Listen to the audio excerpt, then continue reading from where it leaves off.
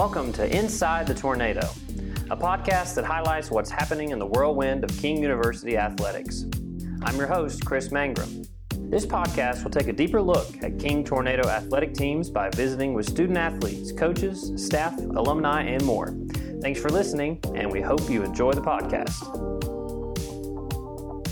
Welcome to episode F8 of Inside the Tornado. Today's guest is Grayson Howe, senior member of King's women's cross-country team. Grayson, welcome into the podcast. Thanks for having me.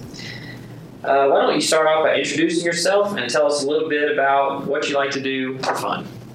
My name is Grayson. I'm a senior on the cross-country and track team. My major is music education. I play the piano. And I enjoy playing the piano. It's my favorite thing, and running with my team and spending time with them.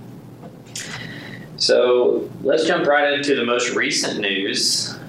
You guys recently captured the conference championship. First of all, congratulations. Thank you. What an awesome accomplishment for you guys. That's for those that are listening in, that's 5 conference championships in the last 10 years for this program, and 2 in the last 3 seasons, which that makes 2 for you, right, since you've been here. So in your time here, what would you say are some of the reasons for all of this recent success that you've had? Well, definitely our coaching staff. We've had some really great coaches that make workouts for each of us individually based on our times and our ability. And also, we've had some really fast girls come in as freshmen and sophomores, and that's thanks to our coaches and recruiting. They've done a great job. Now, just at the conference meet, you set a personal record as well. So how did you feel about your performance at the meet? I felt really good about it. The course was great. It was 2K loop, so we did three different loops, and I like courses like that because it's good visually. You can see the end in sight. You know how much you've got left. And we all had a really strong last 2K. It was I think the highlight of the meet. So let's talk a little bit about your background and your history with cross country. So when did you start running competitively, and when did you know that might be something you want to continue to do in college? So I started running in 7th grade, and I've ran every single track and cross country season since. So this is my 10th season. And I knew I wanted to run in college when I was running my last season in high school, and the idea of saying goodbye to cross country was so sad. And then I started getting recruited by some college coaches, and I thought, okay, this is exactly what I want to do. So speaking of that process, you're right up the road here in Abingdon is your hometown, right? Yes. So you said you had a couple schools that were reaching out and contacting you. So what was it about King that made it the right choice? So I loved the team. I came and did a recruiting visit, and I loved the coach. And I wasn't even considering King at first just because it was so close to home. Yeah. But then I did want to stay near home because I loved being able to go home on the weekends and see my family and having them come to my performances and races and stuff. But I just loved the campus. You know, a lot of smaller schools don't have as beautiful as a campus as King. It's gorgeous. I love Bristol. And I just really felt like I meshed well with the team.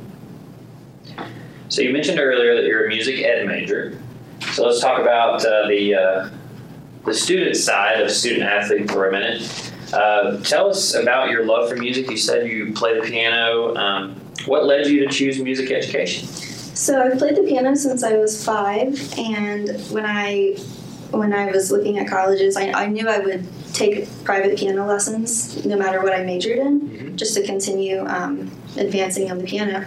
And I auditioned for the music program here at King, and I still hadn't decided on a major. And the music department was like, well, are you considering majoring in music? And I said, well, no, not really. I just wanted to continue piano lessons. And they said, well, don't you want a career where you're working with kids? Because I told them I loved kids. I wanted to work with kids. I wanted to help people. I was looking at OT and some stuff like that. And they were like, have you considered music education? And it had never crossed my mind.